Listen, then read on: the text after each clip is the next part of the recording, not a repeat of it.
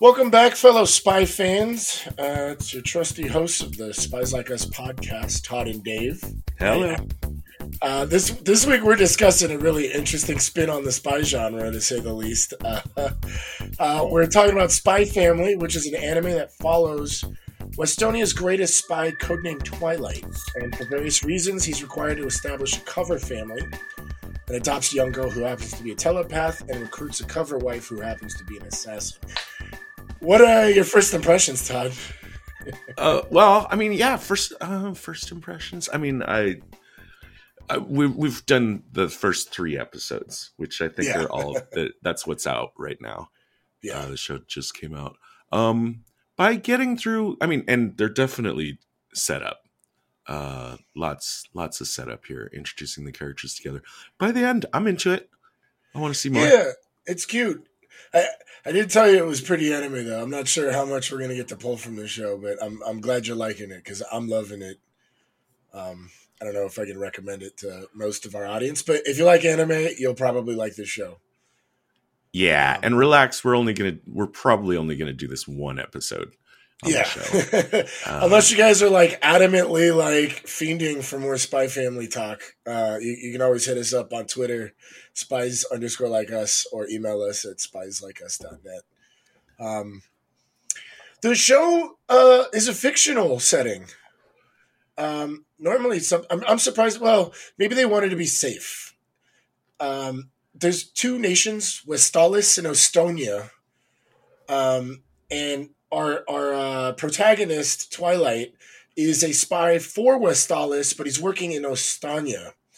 The story starts out with the death of one of the diplomats, because, of course, every big war and spy thriller needs an assassination attempt. But the heads of Westalis meet to discuss the situation. They don't think it's so much of an accident. So they recruit Twilight, and the agency is WISE, which stands for Westalis' Intelligence Agency. So the idea is they've assigned Twilight to maintain peace by spying on Donovan Desmond, who's the leader of an extremist political party within Ostonia, or Ostania. I don't know how to pronounce it, but that's the basic premise of the show. You and I watched the first episode together, and the first mission we see our protagonist on is getting film of the foreign minister's toupee. What did you think about this one? Well, that's your first clue that it's a comedy. Yeah. I think that was our first clue. Yeah, that was the first one where I realized like what the sense of humor of the show was going to be. And yeah, apparently the toupee is like really kind of important. And since I don't want to dwell on it, but now would be the time. I think my favorite joke in the show is sometime later, one of the henchmen of the big bad guy says, "Hey boss, I'm starting to think maybe we should forget about the toupee." And the boss just does one of those. I'm an uber cartoony villain, and just like whips out his gun and shoots the guy dead for even daring to suggest. Which wasn't to me the super funny part. The super funny part was just that line. "Hey boss, maybe it's time to just let this toupee thing go." It was good. I liked it. Apparently, the idea was the foreign minister's toupee would force him to resign. So Twilight dresses up as the main villain and steals the negatives and the pictures, saving Westalis from shame.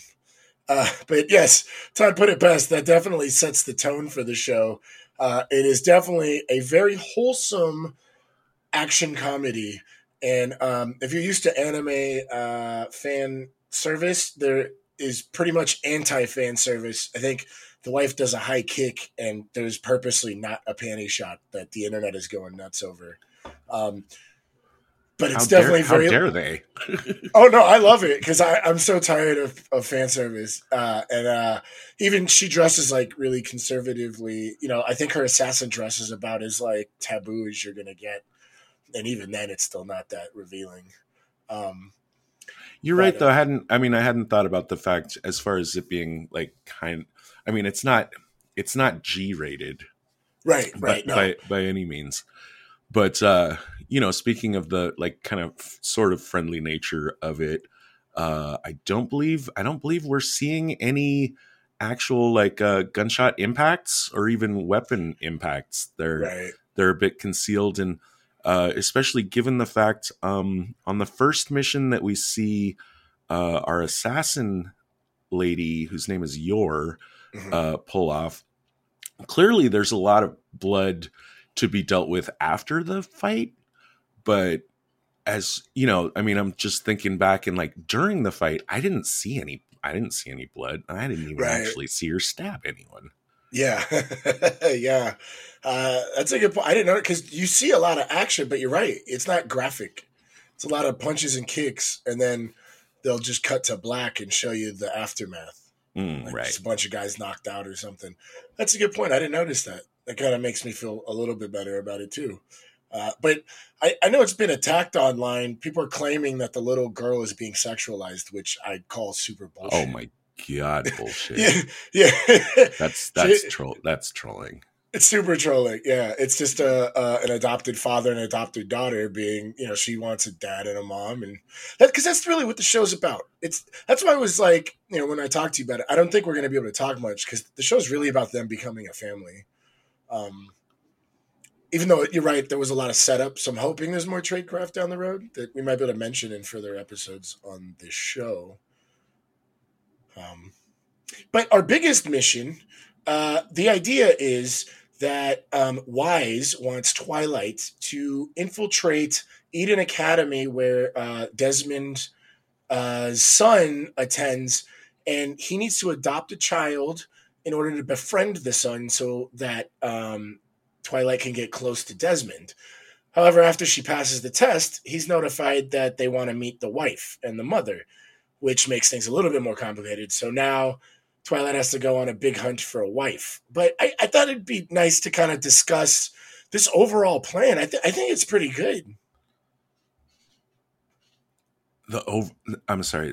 Oh, the overall plan involving, infiltrating the school and... Right. Because for some reason, that's the only place the target of the investigation ever shows up in public, is it functions of that school. Yeah, he's like a recluse, but, being a member of such a prestigious school, the parents have to be involved in some way, shape, or form. So right? I guess now I'm confused. Is that the toupee guy or not? No, this is a different guy. The toupee guy is Westalis' foreign minister. The Desmond, he's a leader of an extremely political party in Ostania, or probably Ostania. Oh, I don't know. Yeah. Ostania sounds the best. Yeah, probably. I thought it's a pretty solid plan. The idea is Anya's the girl. I don't know. Let's talk a little bit about her. You were kind of weirded out that she was a telepath. That was kind of a weird extra horseshoe to throw into the mix. Oh, I mean, it's the big thing the show hangs on, really, because you've got, mother and father in this little slapped together family, both have a lot of secrets, not only from her but from each other, and they don't know she's a telepath, and so. It's kind of a really weird take on the idea of kids realizing that their parents aren't always being completely honest with them, except it's just everything they're thinking is absolutely plain to her. Yeah. Although she's smart enough to know, or for whatever reason she thinks that they'll get rid of her if they find out that she's a telepath. Right. The show is 100%. It's going to make it or break it with anybody that tries to watch it. I mean, obviously, if you just do not like anime, then you're not even still in the theater. But if you are, I think it's going to make it or break it on whether or not you think the girl is cute or whether or not you think she's incredibly fucking annoying.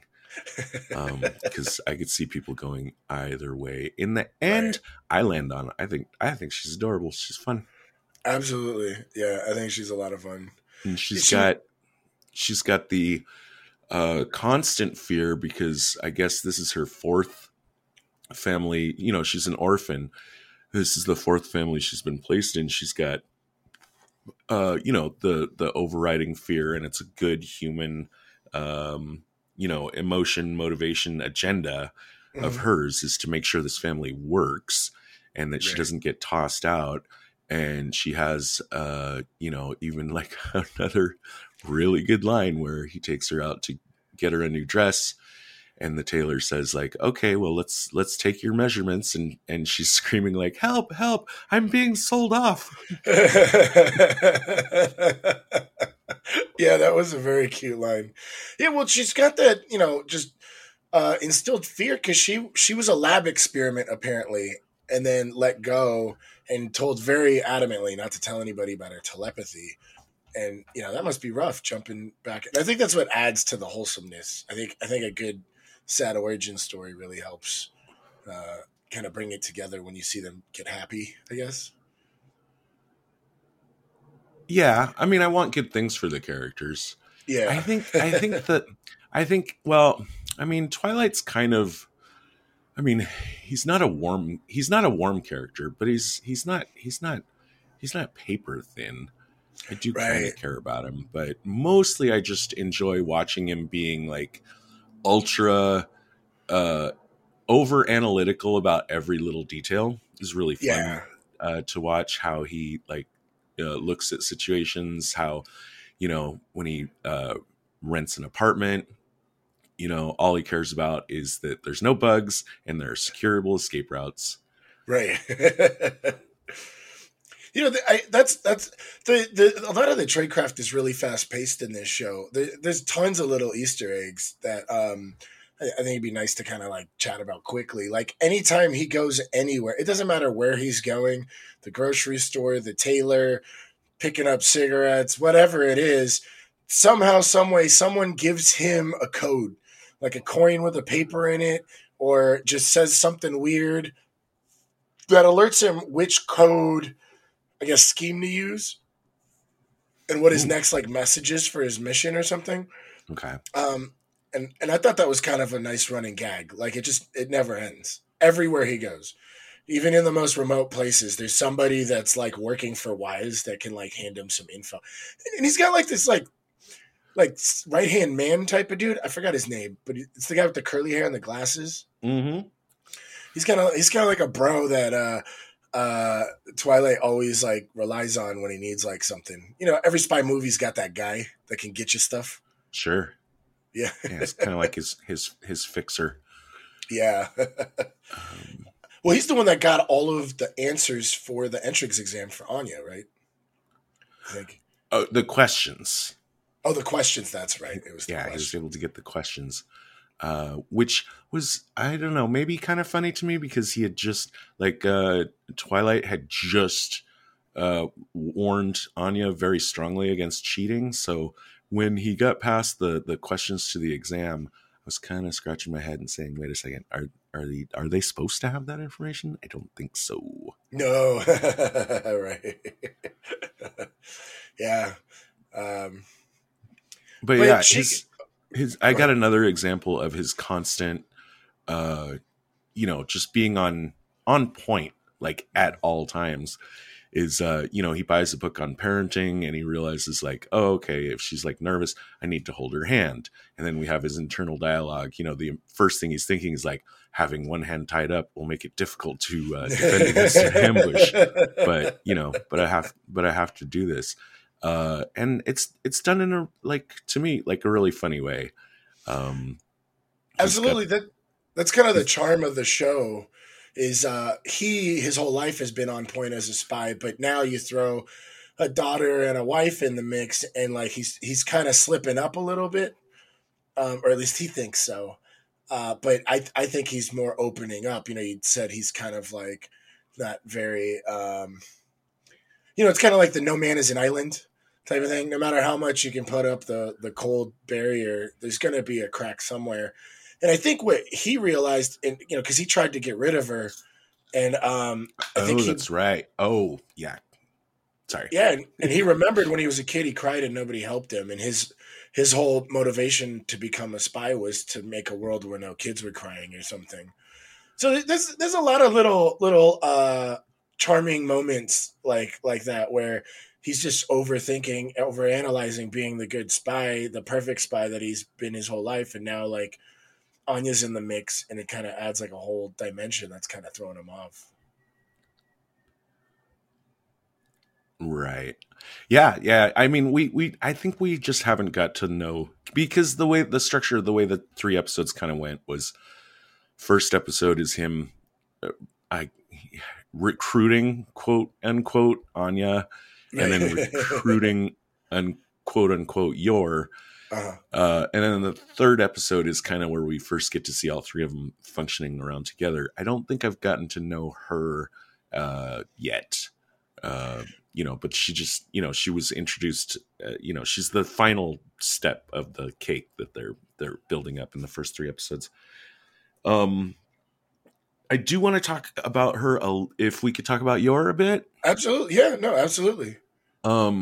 So again, I want to underline like his, photographic memory and always being super on point kind of thing, because even though we'll totally see that he's a functional combatant, right, for this to work, for it to feel like there's a real triumvirate of talents and skills, she's being set up as she's the assassin, she's the killer, she's the one that should really be like super kicking ass in combat situations. So I like the fact that they're having him. If that's going to work, he needs to not be as great in combat, but we also need to see that he is like ultra competent in like all sorts of the regular tradecraft kind of stuff. And then to her, she's got, okay, well, in general, she's got red eyes, but we see in some points in certain phrases that are said to her on a phone or something, that her eyes turn bright red. So I think we're meant to think that she's under some kind of conditioning that she's not aware of. Oh, I didn't. Yeah, I only read like 8 chapters, so I don't think they got there in the comic. So that's a good point. I didn't even. That's really cool. Yeah, I just thought it was like a character design that she had red eyes, but that's really cute. I like that. Yeah, she's got a Twilight doesn't seem to have a specified handler character in the show, right? At least I didn't see in the first 3 episodes. Like you said, he's just getting his information dead dropped or brush passed to him. Mm-hmm. Speaking of which, this show does have a park bench scene, so kudos to that.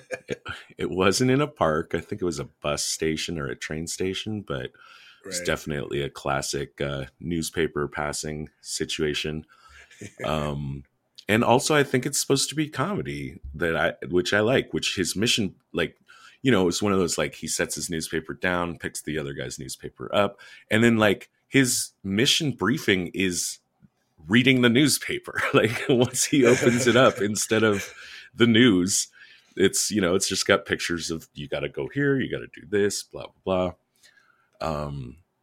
But yeah, I think it's fun. It's fun to me to think that she's got some kind of conditioning going on. That's always kind of a fun thing to do with lady assassins in movies. Yeah. And this show is definitely demonstrated in its 3 episodes that's very familiar with spy movie tropes. Absolutely. Yeah, they're all over. Well, and even Anya's watching that TV show. Right. Yeah. Yeah, she loves spy stuff. Yeah. Which is another funny thing. But what was it? Oh yeah, like she was tests, and there's no shortage of, little, I don't know, Easter egg gags, little toss offs. Like Anya was subject 007. Oh in yeah, the yeah, yeah. That in was in the laboratory. yeah. Uh, the cover surname that he picks for the family is Forger. Yeah, that was cute. I'm glad you pointed that out. I have that in my notes too. Hey, I think his cover name is Lloyd Forger. Um, Hmm. Yor is actually known as the Thorn Princess, as the assassin, but yeah, she goes by Yor Forger. And then, of course, Anya finally gets a family name that she can stick with. Right. Um, But she does have a handler character. We haven't seen him, but right. he's someone she talks to on the phone called the shopkeeper.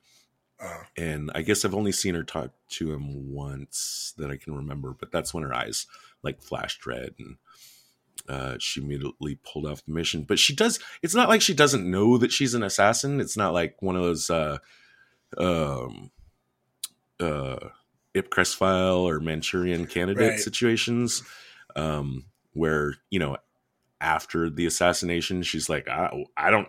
What the hell did I do? What just happened? Blah blah. Yeah. blah. Um, No, she but definitely yeah, knows. Yeah. yeah, she knows she needs to keep that under wraps. To that end, also like there's also a little brother character that she has who also I haven't seen in person yet Right.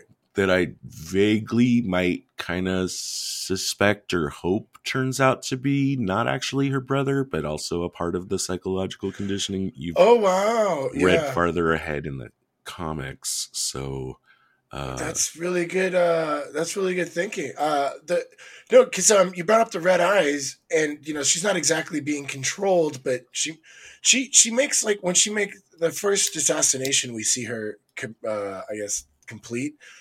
She goes, "I'm here to kill a murderous traitor." So it seems like she's very national or very, very extremist as far as whatever it is she's fighting to save or prevent. Right? It's not like with Twilight where he's just doing his job and he's really good at it and he's very calm.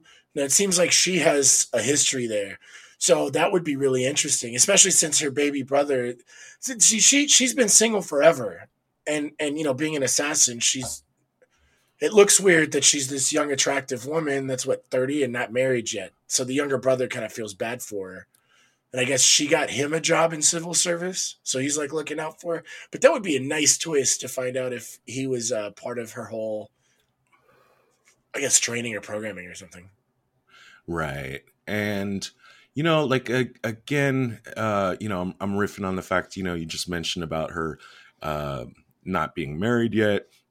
There is a lot of like family value kind of messaging in this show that it is really important and it hinges around, which I can't tell exactly, but I mean, it's definitely not um, like an American perspective No, on families right, necessarily. Like the right. idea of, her, I mean, how old is she supposed to be? Like 22, you know?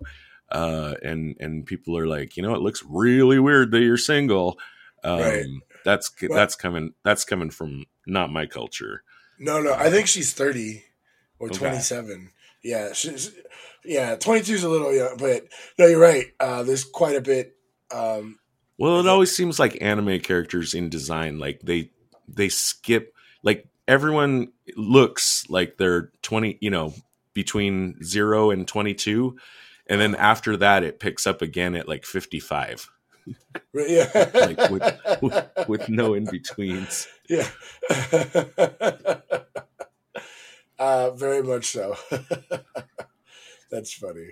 Um, Um, but yeah, and so, but the setting, like you said, it's fictional, but it is Westeros and Ostania, correct. Ostania, which I mean that obviously like codes to West and East. Right. So they're So playing a that's the little Cold War yeah, ish game, even though absolutely. it's clearly set in the modern age. It's not set in this. It's not set during. Well, I mean, I guess this could still be the early '90s. Right. Have we seen anything? Are they using cell phones? I don't think I've seen cell phones. What kind of phone did she use when she Uh, talked to her brother? I think it was a fucking landline. So yeah, I think this might be a period piece. yeah, and considering kind of what the cars look like, they're I haven't seen landlines. I really haven't seen computer usage. right. any great extent.